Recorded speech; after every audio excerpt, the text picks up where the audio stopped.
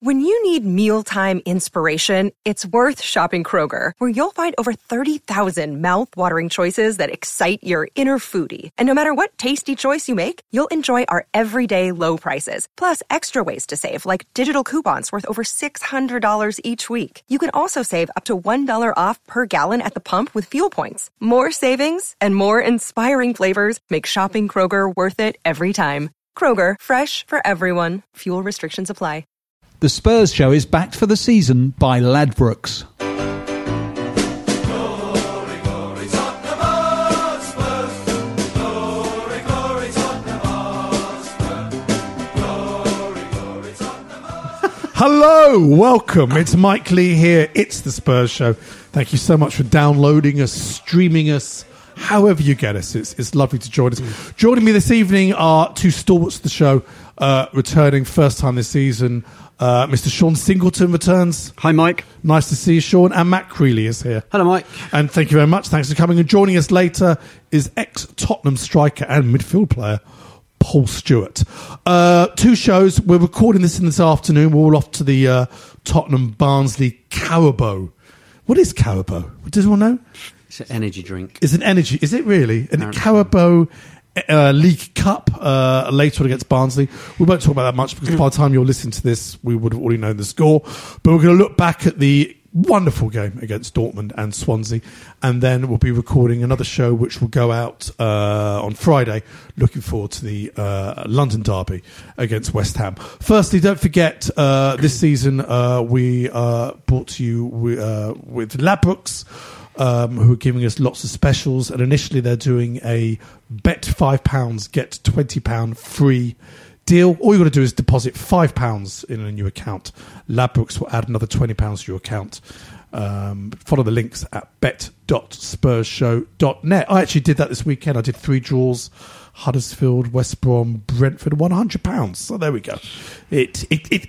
It's worth doing for £5 anyway.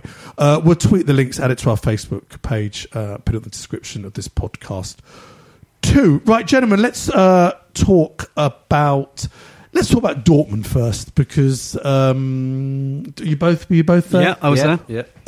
It was amazing. I had a feeling we were going to win. I just felt it. But you know, the atmosphere, their fans, their fans, the way they played football, the match itself I thought it was one of the most enjoyable Wembley experiences I've had for many years. You know, I can't remember. Was it because we kind of weren't expecting much? Maybe, yeah. But it was just... The pressure wasn't there.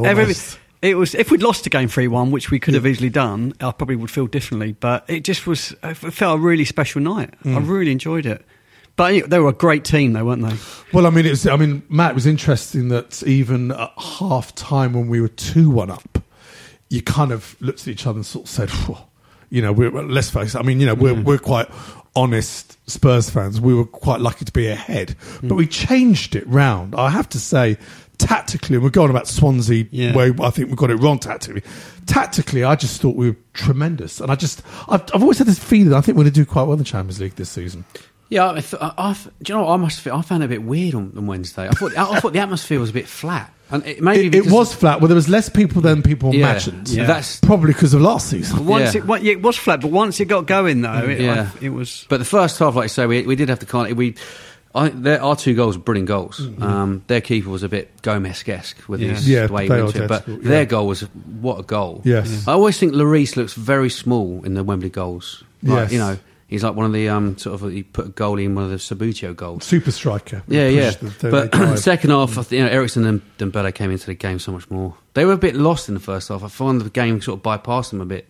I agree, definitely in the first half. But the second half, I thought tactically we really got behind them, we pressed them, and it was fun actually because Kane missed that chance. He did. Son missed the chance. I thought, here we go. This has got 2 all. Aurier was outstanding. He was tremendous. It's almost my beast, isn't he? My new favourite player. And so exciting. And Sanchez. It's incredible.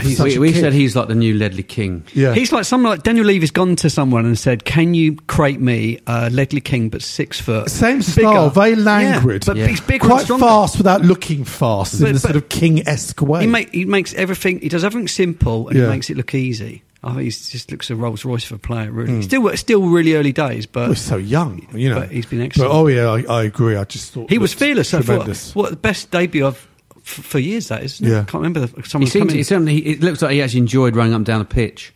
There was a bit of pace in the team, which we've kind of missed. Someone said to me, actually, it was a bit like we were Chelsea and they were Spurs, where they played all the great football, but we were just so clinical. And it was interesting. it was quite, that was we held them off, didn't we? Because also we played tactically the most different we've ever played. It was almost like rope-a-dope, wasn't it? We just held back and then took them on the break, and they were a bit kind of naive. They pushed too many players forward. Well, it's interesting. Adeveld in the post-match sort of going, tonight we played like men, not boys. Yeah, and that when you look at certain games last season, this season, you just go, is there a little bit of savvy, bit of nous missing? And there, I thought we showed a lot of nous, and I think that was a big win. I really think that's a big win. I thought it was brilliant. Oh, it was a tremendous move, tremendous, absolutely brilliant. It was I thought it was great. And that goal's almost like the Harry Kane signature goal, isn't it? Where he takes it, he takes his time, they're all bearing down on him, and he just always finds the corner, unerringly hits that corner. Yeah. Fantastic. No, it was great, and it was interesting. Then going on to the Swansea game. Well, again, I didn't think Swansea would play in that tactical way, which they did extremely well. But there didn't seem to be the plan B. And let's face it, apart from hitting the bar, didn't really look like scoring. I mean, that was disappointing, wasn't it? I didn't realise until I saw the highlights that the penalty shouts were pretty strong. Yeah. And I wondered whether... who's it? Mike Dean. And the whole Mike Dean celebrating the Dembele goal, and that's become a thing on social. Has that consciously, subconsciously got to his head whereby I'm not going to give a penalty? Even Harry Kane's taken out by an axe in the penalty area. They were blatant penalties. Well, I couldn't believe, Matt, the first one, the lino didn't see it, because he was right in line. You could see the arm coming out.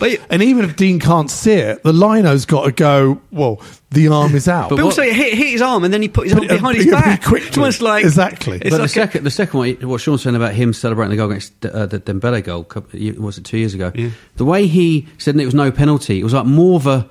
It was more demonstrative than saying, celebrating the goal. It was like, no. As if to say... that's why I think he was trying to say, do you know what? I'm not a Spurs fan. Stop all this nonsense. I don't mind if I make a few mistakes, but I've just got to stop this Spurs thing. Now, maybe I'm exaggerating or, imagine it, but... It was such a... One, it wasn't a handball, and two, he tripped him up. I'm a great believer in bringing in this technology. A bit like cricket, where you can have one or two appeals during a game. It happens so quick. All this stuff about, it slows down the game. No, it doesn't. It doesn't slow down the game. He would have then looked at that Aurier thing and gone, got it wrong. Yeah, it wasn't handball. Yeah, therefore he was clipped. But generally, in terms because he admitted he was clipped. He went, no, handball. He's handballed it. The second phase doesn't matter. A few years ago, the old NFL, the coaches' challenge won a game. Yeah, is that what they got? Okay, because it's a reaction. So he thinks it's not a penalty, but fans behind that West Ham goal would have said that they're 2 pens, and Pochettino might have thought one of those is a pen. I'm going to say we're turning into the NFL, but. It's your opinion against mine. But there's so much at stake because, that would have, certain results went our way that weekend, but, that would have really propelled us up there. I almost put the first... most possessions since Opta stats have come out in the Premier League, 75%. But we didn't have that many, as you say, apart from the Kane... miss, which, by the way, Sissoko got a lot of stick, probably deservedly, but he laid that on. I thought it was a good assist. He couldn't have got any worse. He has got better. I thought he played well against Dortmund. Yeah, he was good against Dortmund. Right. Yeah, but he's quite limited. But he did it was a good assist for Kane, and really Kane should probably score. If there's the other way round, Sissoko's getting pelters for missing that.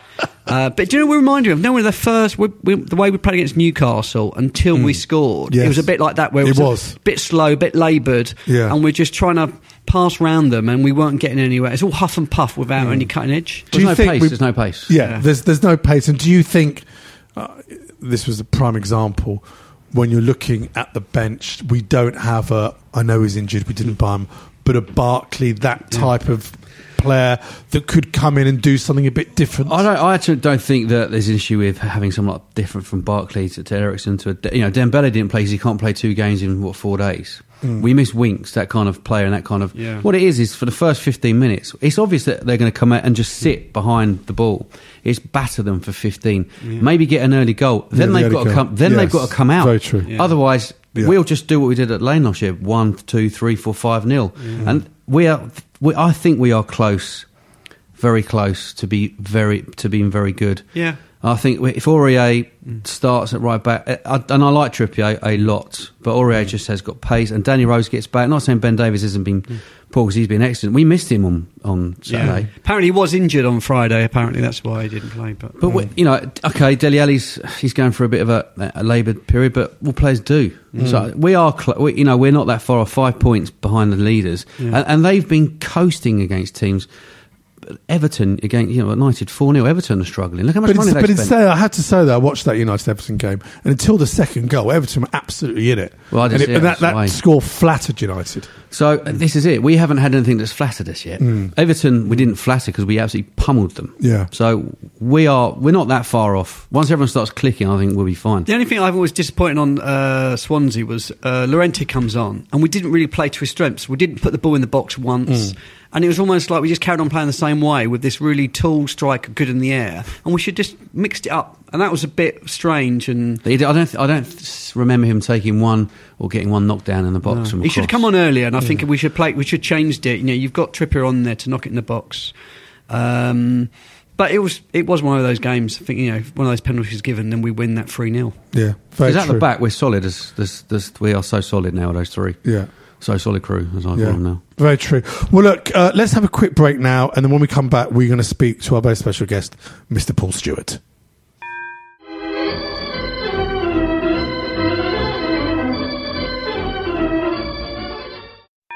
The Spurs Show is backed for the season by Ladbrokes.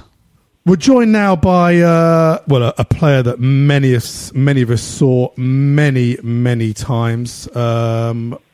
Obviously part of that, still quite sad that it was the last time we lifted the FA Cup, still part of that wonderful 1991 FA Cup winning team, and I believe was rightly so man of the match on that game. 131 appearances for Tottenham, 28 goals. It's an absolute pleasure to have join us now Paul Stewart. How are you, Paul?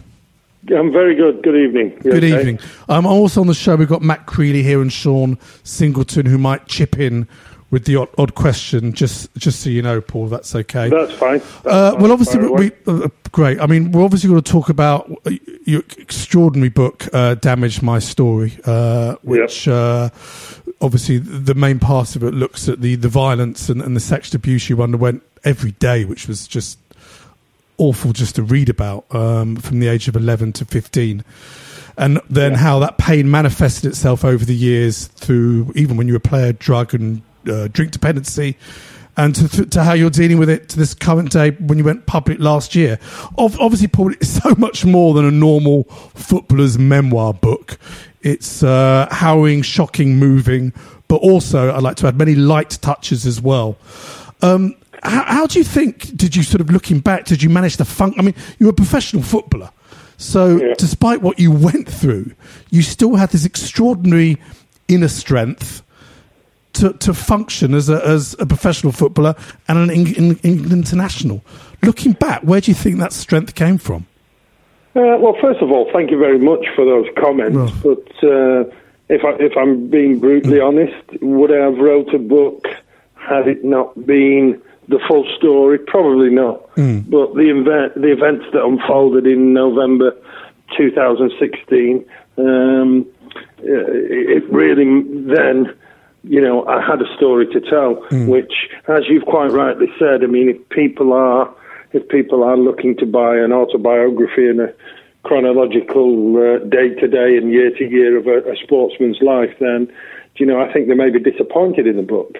You've rightly said that there are some light-hearted moments in there, but ultimately the book is about my life story and dealing with the issues that I had from the abuse and what went with that. And do you know what? At the time, because I'd blocked so much out, I thought that I was handling it, but obviously, as you've quite rightly said, it manifested itself into other forms, which obviously I regret and I'm not proud of. But sat here as a nearly 53-year-old man, and I look back, then I sort of can put into I can understand, if you will, why I went down those roads of self-destruction and into the drug and alcohol abuse. I mean, in a way, I mean, would you kind of agree, because of obviously other footballers, not just professional, other stories that came out which made you come out? In a way, I mean, boy, that must have helped you, because that gave you the strength to go, I have to tell my story. If that hadn't happened, do you think you would have ever told you the story? Well, I think in truth that the story that forced or sort of made my mind up was of a player that hadn't reached sort of the heights that I had reached in my career, and that's no disrespect to the lad, but I read his article in the paper one day, and my first thought was that this may get lost if I don't do something about it. Yeah, good point. Now, I knew there were other players that had certainly fell foul of the abuser that abused me, so I knew that there were other victims out there. And something just told me that, Paul, you really need to come forward and tell your story, because I didn't want it to get lost and be yesterday's news. I obviously knew with the great clubs that I'd played for, and Tottenham being one of those, that people would sit up and listen if I said something. So that's really what inspired me to come forward and tell my story. I mean, I don't want to get sort of too heavy, and I don't want to go into specific things of the book, because I want people to read, go out and read the book. And obviously football was, during that time, your crutch and your salvation during the dark times. What I found staggering, and I've got kids myself, is that how this goes on and is still going on. I mean, this I won't even call it a person. This monster. I mean, he was clever. I mean, my God, to sort of get the trust of your family, who I thought it was so moving, the things that even they said in the book. Although it was your autobiography, I thought it was so lovely that they said, no, we want to sort of put down on paper how we feel about this as well. I just to say that it's I mean, I know, and there's a thing in the book near the end when you went to the FA and sat down, and you kind of intimated, I'm not that happy with how they're going about things. Has that kind of changed now with these initiatives? Can this still happen, I suppose, is the point I'm trying to make. I mean, we would be very naive. Excuse me. Right. We would be very naive if we thought that it wasn't happening. Since I obviously came forward with my story, and other players have done, we have been with the FA and the sporting authorities, if you will, over the past 6-8 months, discussing safeguarding and the procedures and policies surrounding the issues. And I believe we've made giant steps, and the FA have worked tirelessly along with us to make these giant steps. So I'm sure that the situation that happened, and we've got to bear in mind, we're talking 70s, 80s and early 90s here, that, these stories were swept under the carpet. Nobody really wanted to accept that it was happening, and it was never discussed. Whereas now I think, it's at the forefront. We have to accept that there is, and children are at risk if we don't have the right policies and procedures and checks in place. And what I'm trying to do, and including writing the book, is make sure that I carry on pursuing that sort of goal to try and make it as difficult as possible for these people to access our up and coming stars. You see, what they do is they put a dream in your hand and then abuse that your inspiration or your will to become a footballer, and then they threaten with the power to take it away, amongst other things. And I can only say that all I ever wanted to do was play football, and the thought of that dream being taken away could have been worse than any dream that a youngster could have. We've got to make, I mean, now children are more aware of their surroundings, the social media, the Androids and the iPhones and so on and so forth. It's all there, it's all reported, so they are more aware of their own space. But one has to make sure that we don't become complacent in that, and don't think that because of that they are safe, because these people are so manipulative in how they grasp and get into families, like a long lost uncle, if you will, and not knowing what's going on in the background. Yeah, absolutely. Well, I mean, obviously, listeners who have listened to this obviously remember your time at Spurs. You signed around this. I mean, obviously, Lineker was also signed at the same time. You kind of signed the same time as your still very close friend Paul Gascoigne. What was your memories of signing for Tottenham, and how did it come about? Well, obviously, I was banging goals in left, right, and centre for Manchester City. I mean, a lot of people think that I started my career at Manchester City, which in fact isn't quite the truth, because I spent a long time at Blackpool, never believing I was going to get my chance at the big time. There was players there that were being sold on, like the likes of David Bardsley, for instance, and I just felt that I wasn't, I'd sort of missed the boat. I'd been in the team for 3 or 4 years, and I had this season where I scored a lot of goals, and Manchester City came in for me. I went, I played sort of 3 months in the old First Division, and then scored a load of goals in the Second Division, and all of a sudden clubs were knocking on the door. Terry Venables took over, obviously at Spurs the year before, I think it was, and he wanted to build a team that could challenge. I was one of the players he acquired, but he sold the club to me. And Gaza signed the next day. That was the very next day. Wow. I signed, I think, on the Saturday, and Paul. In fact, he took the transfer record off me. I held it for a day, and then we signed Gaza for $2.5 million. So how we remain close friends with that happening, I don't know. But there you go. And then they signed Paul the next day, and we did have. With the players that were already there, like Chris Waddle and Gary Mabbutt, and Paul Allen, and some great players that were there. He put a decent team together, and it was just a great time.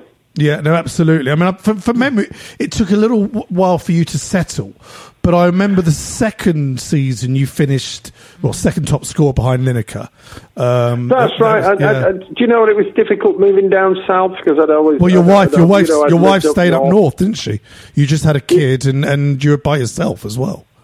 Well, that's right. And whatever anybody says, there is a difference between living up north and down south, and I was still young. I was really at the not the start of my career, but just coming into a club with such great players. I did feel a little inferior when I got there. I've got to hold my hands up. All of a sudden you buy Chris Waddle and Gary Mabbutt and players of that ilk, if you will, and I struggled to adjust. And maybe because of the bit of self-doubt, I didn't think that I deserved to be there.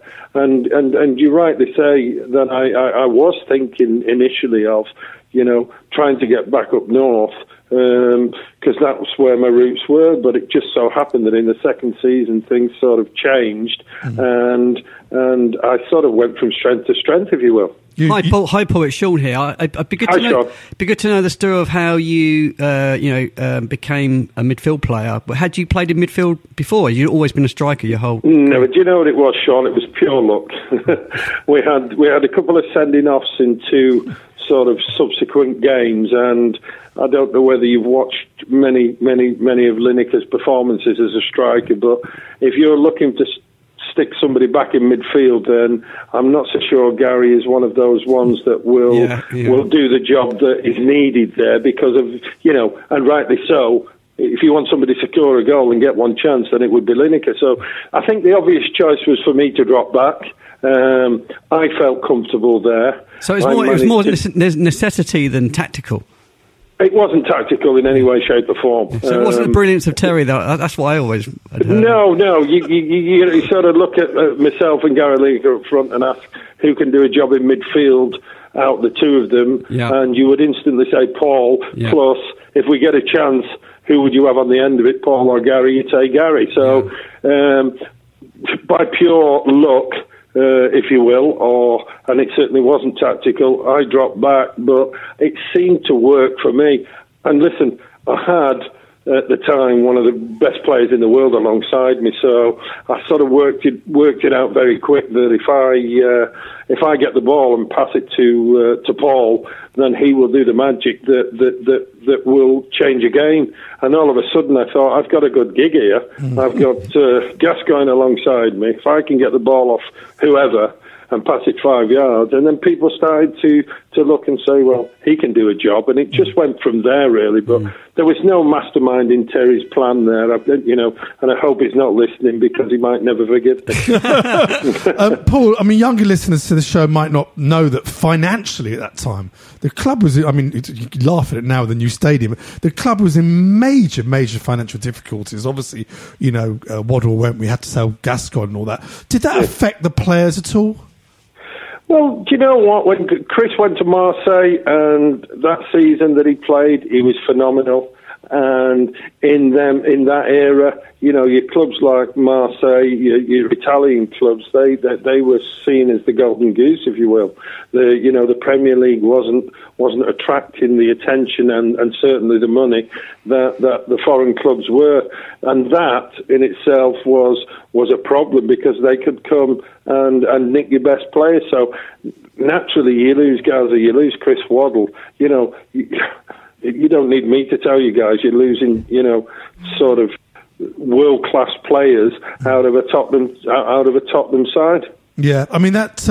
Let's talk about the obviously the '91 season. I mean, most fans. We probably went sitting around the table, went to every game. Most fans will say until the final, Gazza got us there round by round. But it was actually you that kicked things off against your former club Blackpool in the third round. I remember the conditions were awful that day. What were I was going to say, if anyone that was there at the game will remember, it was raining, it was blowing a gale as it normally does in Blackpool, and it was a difficult game, and we probably just edged it. Gaza took a free kick. I think Gary Lineker headed it down, and I swung my left foot, and it managed to, I managed to score.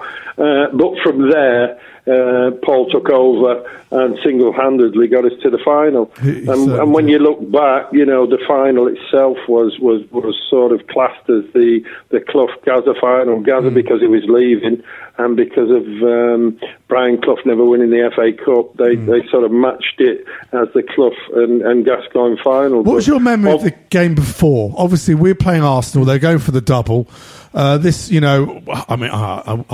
the game thinking most Spurs fans of a certain generation. It's my favourite game of all time. Didn't think we were going to win. It's probably my favourite game of all time because most fans didn't see it coming. What was said? I mean, because obviously we started so well. We were 2 up within 20 minutes. It was amazing. What was kind of said amongst the players and tactically? Well, you know what? Arsenal, as everybody knows, under George Graham were dominating, weren't they? And they were, they were a great side. They had some great players. But do you know what? On our day, whoever we played against, we knew that we could match them and outplay them with the players that we had. The problem we had, we were probably classed as a cup side rather than somebody who would win the league. And on that day, everyone was so up for the game. I think it was the first semi-final that had ever been played at Wembley as well. So there was that extra edge on the game. We had heard a tale that Arsenal had already recorded their cup final song before the game, and I did subsequently find out that wasn't the case. But before the game, whoever leaked that information sort of added even more spice to us going out and winning that game. And of course, everybody remembers what Gaza did with the free kick. So, it was a great day, as good as the cup final. Yes. Because it was our arch rivals. Yes. Make no mistake about that. And because it was at Wembley. And also they were overwhelming favourites because they'd already won the league, hadn't they, by then? So I would have given them favourites looking at the game, because we hardly ever came out on top against them in them days, and they were dominant. Make no mistake about that. But there was all these contributing facts, and we happened to you had 11 players that turned up on the day. I mean, going forward to the final now. I mean. The first half, we had a very, very hyper Gaza, 2 tackles, which today were both red cards. Yeah, they were. Lineker missing a penalty, a perfectly good goal ruled offside as well. What was said at half time? Because nothing was going right for us. Do you know what? I think Gaza led the halftime team talk, because he was so wound up about wanting to leave Spurs on a high note. I think he did most of the talking, if I remember rightly. We rightly so. We had a goal disallowed that wasn't offside. Links missed a pen, and we went 1-0 down then to a which was also a foul. Yes, you got pushed. Mabba got pushed. But like you said, then Paul was probably lucky. He should have been booked at least, if not sent off for the first challenge on one. And maybe he wouldn't have gone into that second challenge. But, what happened on the pitch happened. And, I just remember thinking at that time, I may never get another chance to play in a cup final at Wembley in the situation that it was in. So it was either what do we do? Do we resign ourselves to the fact that we let them win, or do we pick ourselves up? And I particularly wanted to pick myself up and try and grab it with both hands, which I think transpired that I did. Well, we were definitely the better side, and obviously let's talk about your goal, which I never tire of watching. The way with the way you peeled off wide just at the right time, you got the ball perfectly in front. Harry of Kane you. Like, wasn't it? Kane like, yeah. You got the ball. You got the ball in front of you just at the right time. Hit it perfectly, into the corner of the net. What was your memory of that and the rest of the game? How do you cope for the rest of the game when in your head you just go, I've just scored the cup final? No, you have to, because you want to go on and win it then. And I think we, like you just said there, we had the momentum with us and believed we could go on and win this.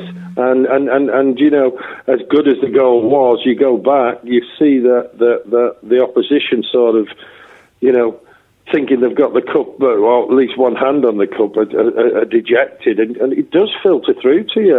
And I just thought that if we keep going at these here, they may just well crumble. And you know what? I've heard a lot said about this cup final, but I genuinely believe it had a lot of drama. It had everything in it, with whether it be the sending offs, the attention on Brian Clough.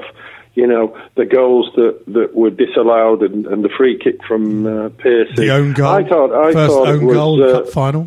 Yeah, I thought it was, and the own goal from Des Walker, of course. Sorry, not the first one, but anyway, so second. But one. But I think it. I think it had everything that you would want to watch, and what I remember of cup finals when I was growing up. Yeah, definitely. Well, I mean, it's a day that we won't forget. Another thing, just going back to the book, which again you're very honest and graphic about it, was the drinking culture at Spurs at the time. I mean, again, younger fans who are all they know as the Premier League won't believe that grown men and professional players could function week in, week out with the amount of drinking you guys did. Yeah, and do you know what? It wasn't just, I don't think it was the culture at the club, it was a culture within the game, in the 90s. It was almost like the lads that play week in, week out on a Sunday. They have a game and they go for a beer, and we had the same mentality at Spurs. And I think it's widely known that a lot of the other clubs were the same. And whether that was right or wrong, it was the culture at the time. And whilst it did build team spirit, can one really perform at the highest level when they were drinking as much as we were drinking. I'd think not, but at the time it wasn't just Spurs that there was a drinking culture. Arsenal and Liverpool, all the top six as they were then had the same. Even Manchester United. But I mean, the game needed to change, and I think the influences of the foreign managers, the eating and the looking after yourself, sort of changed, and sort of evolution took its course. Yeah, absolutely. I mean, moving forward now, I mean, presumably you still love football and you watch football. What are your and I have to say, it was absolutely lovely to see you at White Hart Lane for the farewell game. Were you pleased with your reaction, the reaction from the crowd, Paul? Yeah, do you know what? I got invited down, and I don't go to many games, but I was never going to turn that down. I mean, I have nothing but fond memories of Spurs, despite some of the things that I've wrote in the book. But maybe the first 6 or 7 months was difficult, but when I look at the overall experience at the club, it was probably one of the happiest times of my football career, and certainly that farewell, the club looked after us really, really well. I met some old friends, and I was made up with the reception that I got from the supporters. Oh, that's lovely. And what are your thoughts on the current side now? That if you just watch on TV, do you think this team's good enough to win some silverware? I think they are, yeah, definitely. You know what? I watched them, and I love to watch them. When you look at the likes of Harry Kane, who you just mentioned, and Dyer and Dele Alli, and these players are world-class players, and I really do enjoy watching the style of football. I love the way the manager is managing the club. I think not only just silverware, I think they are serious contenders for the Premier League as well, and it really is great to see. Yeah, no, I totally agree with you, Paul. It's been. Thank you so much for taking time out. It's been my pleasure, guys. To you. I urge everyone out there to go out and get the book. Not even if people aren't Spurs fans, because not only is it a great football memoir book, it really is a cautionary tale. And let's hope the FA and the authorities make it impossible for what Paul had to go through while playing youth football ever to happen again. The book is called Damaged. It's published by Sports Media, and it's available now on Amazon and in all good bookshops. Paul, thank you so much for joining us. No, thank you, guys. It's been my pleasure. Lovely. Thank you so much. Cheers, have a Paul. great evening. Bye-bye now. Cheers. Well, that was interesting. What a lovely guy. Amazing. Do you think he was going to sound like that? Yeah, I've seen it. I've heard him before. Oh, you heard him before? Yeah. That's amazing story. Amazing. But seriously, it's a difficult read, but I really urge you to go and read it. It's well worth it. Just before we kind of finish off here, don't forget you can still get the Spurs Show season ticket. Last week, if you got the Spurs Show season ticket, you would have been there free, meeting and hearing Hunter Davies. You had the Hunter Davies show there? Great. Oh, tremendous. It was extraordinary. I had a very nice dinner with them afterwards. Oh, very nice. nice. Erudite, great stories. The next one we've got is currently down for October the 24th, unless if we win against Barnsley tonight and the draw doesn't go in our favour, we play away on a Tuesday, in which case we'll change that. But at the moment, October the 24th, we've got Bobby Davro and Paul Whitehouse joining us for our next live show. Go to season.spursshow.net, buy your season ticket, and you'll get into all these events free. That needs to be on a pier somewhere, doesn't it? Sorry? That needs to be on a pier somewhere. Absolutely. I know. And then we've got the November show, and then Christmas show, put date in the diary, is Tuesday, December the 12th. Hopefully by next week, we would have confirmed the guest. We had Teddy, we had, and now he's managing in India. Yeah, we had Sheringham, which was great. Excuse. So that's true. That's why we haven't announced it. We had Teddy, and now I'm trying to get someone else. But there we go. Go to season.spursshow.net. Well, gentlemen, we're going to chat further in a minute about the West Ham game coming up at the weekend. But until then, Sean and Matt, thank you very much for joining us. Don't forget the outro music you hear is available from boysfromthelane.com. Until Friday, come on, you Spurs.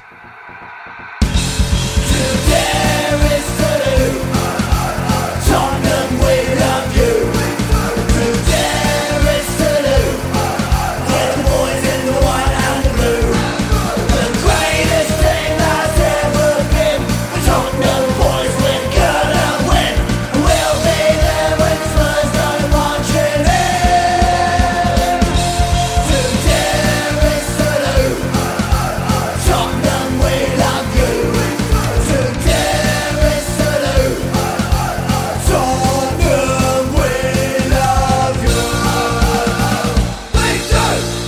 This is a Playback Media production. Get all the associated links for this podcast at spursshow.net. The Spurs Show is backed for the season by Ladbrokes. Give software vendor audits the red card by signing up the Livingstone Managed Service Team right away. Call 0203 817 4880 or visit livingstone-tech.com to find out how. Sports Social Podcast Network.